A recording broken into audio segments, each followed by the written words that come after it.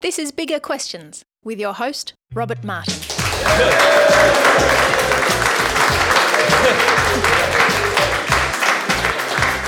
Welcome to Bigger Questions, recorded live in Melbourne's CBD. Today's big question: what does a Jew make of Jesus?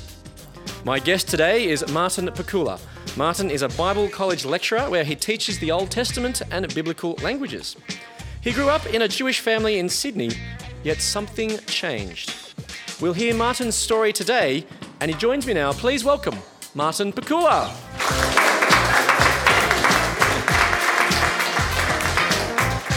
Well, Martin, welcome to Bigger Questions. Thanks, Rob. Now, just to clarify, you're different to the Martin Pakula who works in Victorian politics, is that right? I am. We're third cousins. We're the same age, and our fathers also have the same name. Okay. So do people confuse you at all, though? Sometimes I've had students at Bible College who say, hang on, I heard you speaking on the radio as the Attorney General, and what do you mean? You're a lecturer and a politician? Like, how do you do both? And the answer is you don't. Yeah, not me. Okay. Well, to kick off Bigger Questions, we like to ask a couple of smaller questions. We do try to have a bit of fun on the show. Today we're talking with Martin Pakula, not the politician, about what a Jew makes of Jesus. So Martin, our smaller questions to you today are, what have famous Jews made of Jesus? Do you feel prepared or ready? No. No? Okay. Well, anyway, we'll see how you go. I'm sure you'll do fine. 2 questions, both multiple choice. Question 1.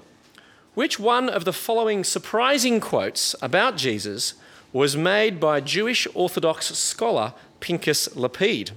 Was it A, he's not the Messiah, he's a very naughty boy? Was it B, if Jesus came back and saw what was being done in his name, he'd never stop throwing up? Was it C, I accept the resurrection of Easter Sunday not as an invention of the community of disciples, but as an historical event? Or D, if Jesus was a Jew, how come he has a Mexican first name? So which of those was made by the scholar Pinchas Lapid? I feel relieved. I think I know that one. It's C. It's C. And the answer is C. Correct, yes. A was Monty Python, B was Woody Allen, and D was a Billy Connolly joke. Now, anyway, so interestingly, Lapid, whilst accepting the historical evidence for Jesus' resurrection, he denied that Jesus was the Messiah because the kingdom of God hadn't come in its fullness. So anyway, question 2. So you're doing okay so far? Yeah, good. Yes, good. Yeah. So which famous Jewish person said the following about Jesus? I am a Jew, but I am enthralled by the luminous figure of the Nazarene. No one can read the Gospels without feeling the actual presence of Jesus. Was it A, Woody Allen, B, Albert Einstein, C, Natalie Portman, or D, Bob Dylan? Ooh, I'm not sure about this. I'm going for either Albert Einstein or Bob Dylan. I would recommend that, yeah. Yeah. So you're narrowing it down. I'll go for Bob Dylan. Or Albert Einstein. Yes, actually, it was actually Albert Einstein. Now, Einstein was no Christian. He didn't believe in a personal God, but it appeared he certainly had a warm affection for Jesus. So, Martin, in our quiz, you did well. You passed. You got 1 out of 2 of our smaller questions right. Please give Martin a big hand. Thank you. Now, Martin, we're talking today about what a Jew makes of Jesus. But growing up, was it fair to say that you had heard nothing about Jesus at all? Yeah, I think people would be surprised to learn that. So I grew up in Australia, and you'd think that I would have heard about Jesus, but actually I didn't. Mm-hmm. It's not that there was anything anti-Jesus or anti-Christian about it, but from a Jewish point of view, there's 2 types of people in the world. There are Jewish people and there are Goys, which are non-Jews. Mm-hmm. And Jesus is fine for Goys. That's great if they're into him, but he's not for Jews. That's the kind of line. So when things like assemblies at school came up and people talked about Christianity, you left the room. Again, not to be anti-Jesus or anti-Christian, it's just that's not for us. Mm-hmm. So I literally had never heard a thing about Jesus growing up. Absolutely nothing. So tell us, what was it like then growing up in a Jewish home? What did you do? It was great. Christians, I think they think their Jewish friends are quite religious because outwardly they look religious. Being Jewish is like being in a sort of RSL or Aussie Rules club where the rules happen to be religious. You don't care much about religion or God, but you follow along with the rules, which are religious. So Most Jewish people keep festivals. We had Sabbath Friday night dinner every week. So doing a lot of Jewish things, not because you're interested in God or religion, but that's just part of the culture. So did a lot of that stuff growing up. Went to synagogue. I went every week. Loved it all. It was great. Yeah. So and you were heavily involved.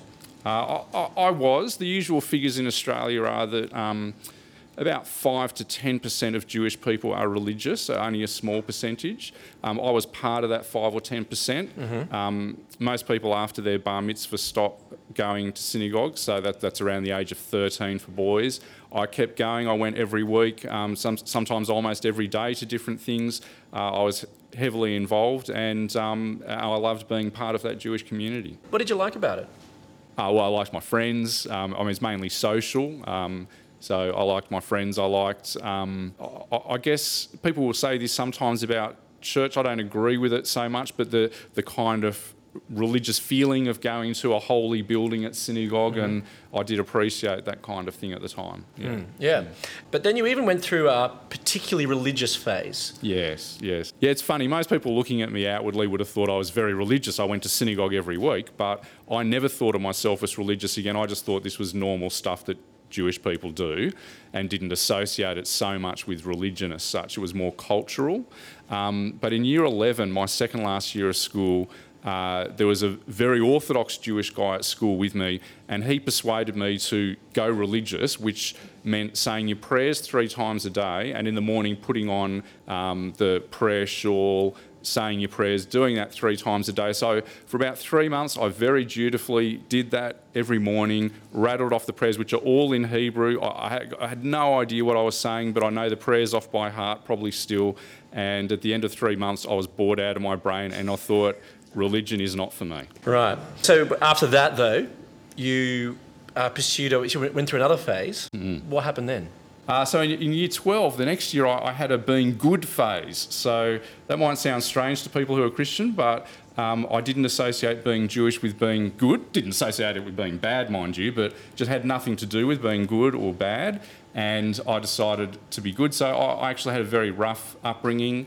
And I'm sorry to say that at this time before I was Christian, I was getting drunk on the weekends, smoking dope. I was in a street gang, vandalising, all sorts of stuff. And for the sake of doing well at school, I thought, I want to go straight. I'm going to stop doing all that stuff. I'm going to be good from now on. And that also lasted about 3 months. I found it really boring and stopped at that point. Although it did pay off, though, with doing well at school, though, didn't it? It did. So I did end up doing well at school. So it feels like a long time ago now. It is a long time ago. But in the HSC in New South Wales, which is the VCE in Melbourne, I got the highest score. So I got 493 out of 500. So, yeah, it paid off. Well, obviously, it was a great achievement. And you were, in some ways, the toast of your friends, toast of your family? Yeah, I remember it being announced at synagogue, and everyone thought it was fantastic, and all that sort of thing. It was in the newspapers and so on. Well, congratulations. You topped the state, then you went to start medicine at Sydney University. Yeah. But what was your life like at this time? Were you happy? I was very unhappy. So most people wouldn't have known that. I was very empty on the inside. I guess I'd hoped when I got to my achievements, topping the state was like getting to the top of the mountain, and that when you got there, you just found there was nothing, absolutely nothing. It didn't fill the hole that I had in me. My upbringing was very sad, and I was deeply, deeply unhappy. Can you share a little bit about what made your upbringing sad? My father left us when I was 1 year old, and I pretty much didn't see him again until my bar mitzvah when I was 13. So I just grew up with my mum, and she tried hard, but it's very difficult being a single parent, and she struggled. Yeah. So then you went to university. You started doing well, which was good. Then you met a girl. What happened then? When I was in second year, I met a Australian-born Chinese girl, Karen Barnard, her name is. Sorry, Karen. And I was infatuated with her, and I found out she was a Christian. And so I asked her out for a lunch date. She was in my year in medicine, and I've never asked her this, but I assume that she just wanted to get rid of me. So she said, I'll go on a date with you if I can talk to you about Christianity for the whole lunch hour. And I was desperate, so I said yes. So what'd she say? Can't remember virtually anything she said. You were just looking into her eyes, were you? Yeah, hope my wife's not listening. We're good friends. And she gave me a book called A Fresh Start by John Chapman. And it was really reading that book and then speaking to a school teacher who was a Christian at the end of that. That was really what helped enormously. And she also gave you a Bible? She did give me a New Testament. It's one of those celebration New Testaments that were being handed out. Yeah. And you'd never read the Bible before? I'd read almost no Bible. Even though you were going to synagogue each week? We read it in Hebrew, so I have slabs of it off by heart in my head in Hebrew, but I had no idea what that meant. Right. For some special Bible quizzes, I'd read little bits here and there of the Old Testament, none of the New Testament. That was it, so just tiny parts. Right, okay. Yeah. And so you started reading the book. What did you discover? I was blown away. I was shocked because in all that time at synagogue, I'd heard very little about God or the Bible. I believed in God, I believed the Bible was true, but it was hardly ever mentioned. So the sermon is only 10 minutes out of a 3.5-hour service. The sermon's the only thing in English. It's more sort of political and social again, not so much about the Bible or God. And here is, from my point of view, a goy writing this book, talking about God as if he actually believes in him, quoting the Bible that he actually believes what he's saying, and that really shocked me that I was hearing this from somebody who wasn't Jewish, and I thought what I was hearing sounded true. Yeah. And you also read the New Testament and encountered the figure of Jesus. Was your experience somewhat similar to Einstein's, that you were enthralled by the figure of Jesus? Yes and no. So, there was nothing bad that I read about Jesus, so all the stuff sounded great, the miracles he did, the things he said, but it was more a fresh start. This book was really good, that it focused on Jesus' death.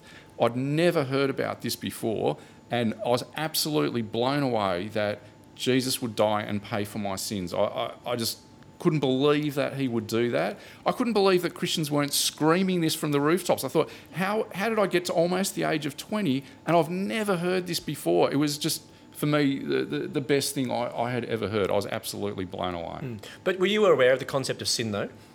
No. Again, most Christians wouldn't realise that Judaism doesn't believe in sin, modern Judaism. There's no such thing. People are sort of considered a blank slate, and you have a bad inclination and a good inclination. And the bottom line is people are seen as basically good but can do bad things. I was convinced I was sinful. I had, in year 11, done some general studies where we looked at World War I, World War II, nuclear stuff, the Holocaust. I was horrified by the way the world was. I knew I was bad. So when I read about sin, this was for the very first time that I had heard this idea, and I knew it was right. I knew the world was a mess. I knew people were sinful, and I knew I was sinful. I had no doubt that what I was reading was true. And again, I was shocked that I hadn't heard this at synagogue. Yeah. So then what impressed you then about Jesus as you read this Fresh Start and read the New Testament? Again, that he tells the truth, but really his death and resurrection is what the book focused on. And the fact that Jesus would die and in my place for my sins, it was almost like it was too good to be true. Yeah. Just absolutely blew me away. Yeah. So what did you do about it? I thought about it long and hard, and I read the book very slowly. And the book talked about hell, and I thought about whether hell was real. And I thought I had no doubt if hell was real that I was going there.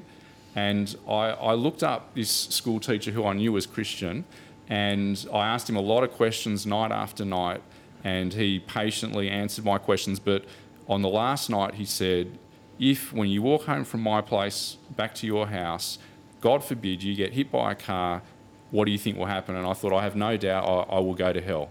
And so he challenged me, why don't you pray to God when you get home tonight, ask for forgiveness because of what Jesus has done. So I went home, I knelt. Walked home carefully. I walked home carefully, watching for buses. That's right. I knelt at the side of my bed and I prayed that God would forgive me because of what Jesus had done. And I went to sleep. And when I woke up the next morning, I just felt like a ton of weight had been lifted off my shoulders. I knew God had answered the prayer yes, because Jesus had died and paid for my sins, so of course he said yes. I knew I was forgiven my sins, and I couldn't get the smile off my face for months after that. Wow, that's fantastic. Today's big question is, what does a Jew make of Jesus? The Bible offers insights into this question. Indeed, in chapter 8 of the Gospel of Mark, which is one of the 4 biographies of Jesus' life that we have, Jesus speaks with a group of Jews, and he asks them, "Who do people say that I am?" Now, Martin, the question of the identity of Jesus isn't a question that modern Jews ask. So what do Jews make of Jesus, though? Yeah, there have been Jewish writers who have sort of discussed this issue, but I mentioned before about 90% or more of Jewish people are not religious. So they're just like average normal Aussies. And I think they think of Jesus what average normal Aussies think, which is pretty much he's a good person, a good teacher, that kind of thing. Again, he's not for us, he's for the goys, but he's a good man and a good teacher. The very Orthodox Jewish people, unfortunately, have a very negative view of Jesus, and they more think that he's like an evil charlatan, so that he's tricked Jewish people and he's taking Jewish people away from the Jewish club, so to speak, and so they see him more like an evil magician, a sort of trickster. Now, in this passage in Mark 8, Jesus' disciple Peter, who was also a Jew, makes a significant statement by saying in verse 29 that Jesus is the Messiah. Now, this was something that Pinchas Lapide, the Orthodox scholar, didn't believe about Jesus. So, Martin, what is a Messiah? Messiah is a word to mean anointed. So in the Old Testament, prophets, priests and kings got anointed when they took up their office. So every king of Israel is a Messiah. So David, Solomon, Hezekiah, Josiah, all of them are Messiahs. They're all anointed to be king, but they're a Messiah with a little m. And the prophets like Isaiah and others talk about the king who will be perfect, who will rule forever, who is the perfect king, which is the Messiah with a capital M. And so they're still looking forward to this perfect Messiah at the time of Jesus. And what was this Messiah going to do? Well, in Jewish teaching, there were 2 strands of thinking. So there was the Messiah, son of David, and the Messiah, son of Joseph. The Messiah, son of David, was meant to be the all-conquering hero, which you read about in Isaiah and some of the Psalms and so on.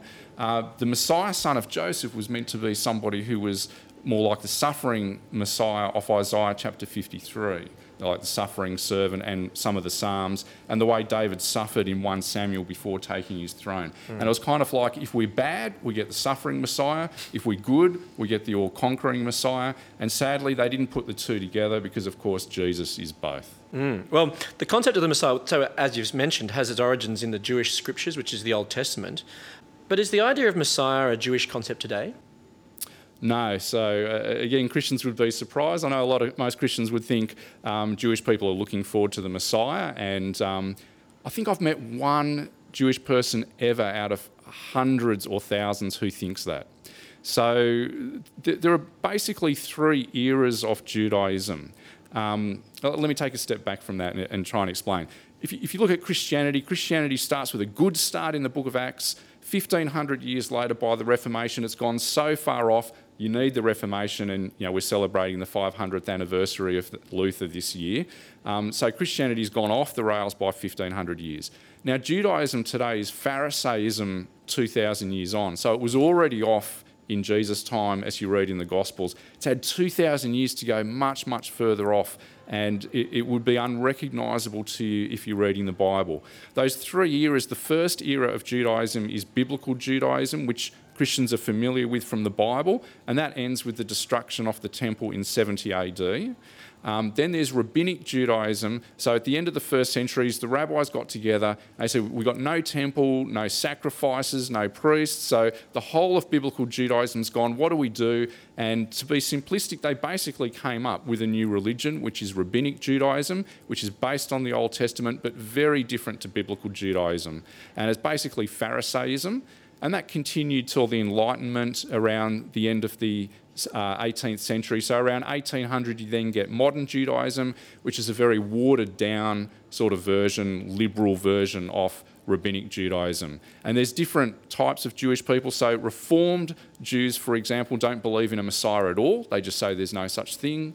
Ultra-Orthodox Jews say that Menachem Schneerson, their Rebbe who died in the 1990s, they say he is the Messiah. And for some of them, they even say that he rose from the dead and that he's God. So very similar to what we think of Jesus. For modern Orthodox Judaism that I grew up in, they believe in a messianic age, but not a messianic person. So it's very different to what you might think. So what role then does the Old Testament scriptures play for modern Jews? Most Jewish people don't read the Bible. I wish they would. Some do, of course, but most don't. You're usually encouraged to read it in Hebrew, and it's more like an act, a good deed that you do by reading it in Hebrew rather than understanding it, because it's a religion of works, not faith. So reading it in Hebrew is the big thing.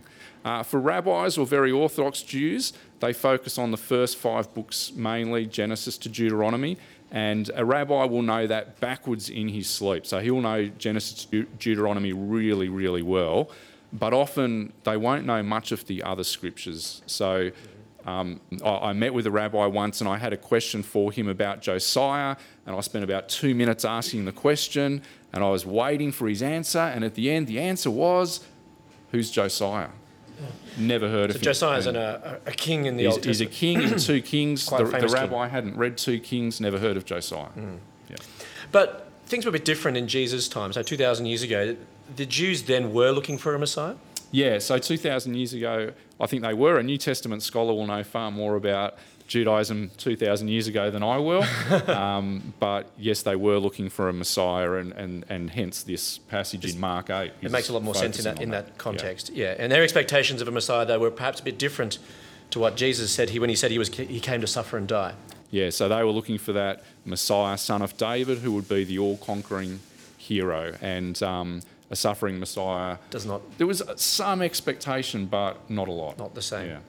Now, once Jesus' identity as Messiah was clarified, he goes on to say that the Messiah must suffer, die, and rise again, which was surprising to first century Jews. So Jesus then clarifies what it means to follow him as Messiah. He says in Mark 8:34 to 36, "Whoever wants to be my disciple must deny himself and take up their cross and follow me. For whoever wants to save their life will lose it, but whoever loses their life for me and the gospel will save it. What good is it for someone to gain the whole world and forfeit their soul?" So, Martin, how are the promises of losing your life for Jesus mentioned here a reality for you? I mentioned before I was at a very low point. So even though I was at synagogue and I was leading services, singing in the choir, I was around the top 10 in my year in medicine, I was doing well, looked successful outwardly, I felt like I had nothing. So in becoming a Christian, I understood that as I put my trust in Jesus' death and resurrection, that I was giving up my life. I was saying, I no longer live, my life now belongs to God. And actually at the time, I didn't feel like I had a lot to lose. So that didn't seem like such a difficult thing to do. But becoming a Christian, though, from someone with a Jewish background like you had, there was a cost there. There was. So many of my extended family and friends immediately broke relations with me. So for many of them, I never saw or spoke to them again. Certainly not as severe as for people who are from a Muslim background, so there were no physical threats or anything like that, but many people cut me off and never spoke to me again. And for some of my extended family and friends, for them it was more just like I'd lost my mind. So the idea that you'd leave the Jewish club, go to the Christian club, is obviously so insane that you have completely lost your mind, and that's what most, I think, of my family and Jewish friends would think of me today, just that I've completely nuts. So there was, in many ways, a cost for your family, and obviously family gatherings would be very different for you. Yeah, quite a big cost, but I think compared to being forgiven your sins and having eternal life, no cost at all. So I got to say, at the time, I was just focused on Jesus and what he'd done for me. But you consider yourself Jewish, though, don't you? I do. I say I am Jewish. Some people who are Christian even correct me and they go, what, you mean you were Jewish? But to say you were Jewish is like a reverse Galatians heresy. So Gentiles... What's the Galatians heresy? So the Galatians heresy is if you're a non-Jew, a goy, a Gentile, it's saying you have to become Jewish in order to become a Christian, which is what people thought in the first century. This would be the reverse of that and saying if you're Jewish, you have to become a Gentile in order to become a Christian. I was born Australian, born male, born Jewish, because being Jewish is defined by being born that way through your mother. If your mother's Jewish, you're Jewish, that's it.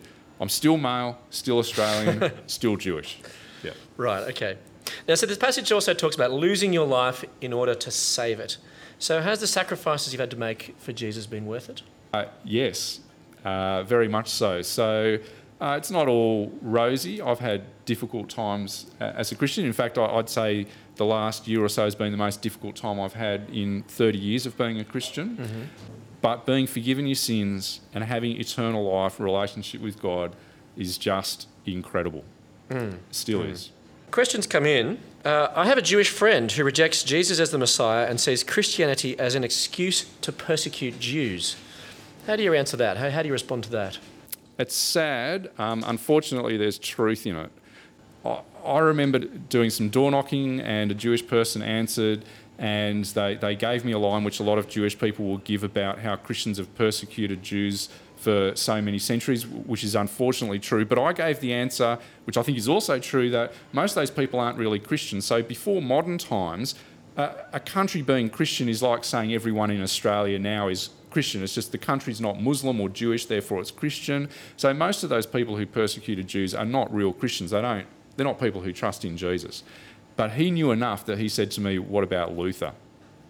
And you see, Luther and some real Christians have persecuted Jewish people. So it's very sad that there are some real Christians who have persecuted Jewish people. That's awful. And I know that most Christians today, of course, would never do any such thing. And we're against that. So Christians would want to say very clearly that if Christians do anything wrong to Jewish people, we know the Bible says that is wrong.